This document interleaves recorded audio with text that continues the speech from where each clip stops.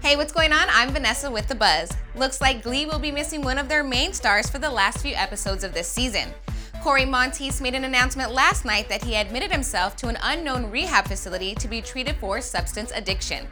The last 2 episodes have yet to be filmed, but Cory's character, Finn, has been written out of the scripts with his absence explained. Even though the 30-year-old actor is out of the next few episodes, that doesn't mean he's gone for good. 20th Century Fox released this statement: "Cory is a beloved member of the Glee family, and we fully support his decision to seek treatment. Everyone at the show wishes him well and looks forward to his return." Well, that's good news for Cory, and I'm sure it'll help with his recovery process knowing he will return. We can't wait to see him back on TV soon. Make sure to check back throughout the day for more celeb news.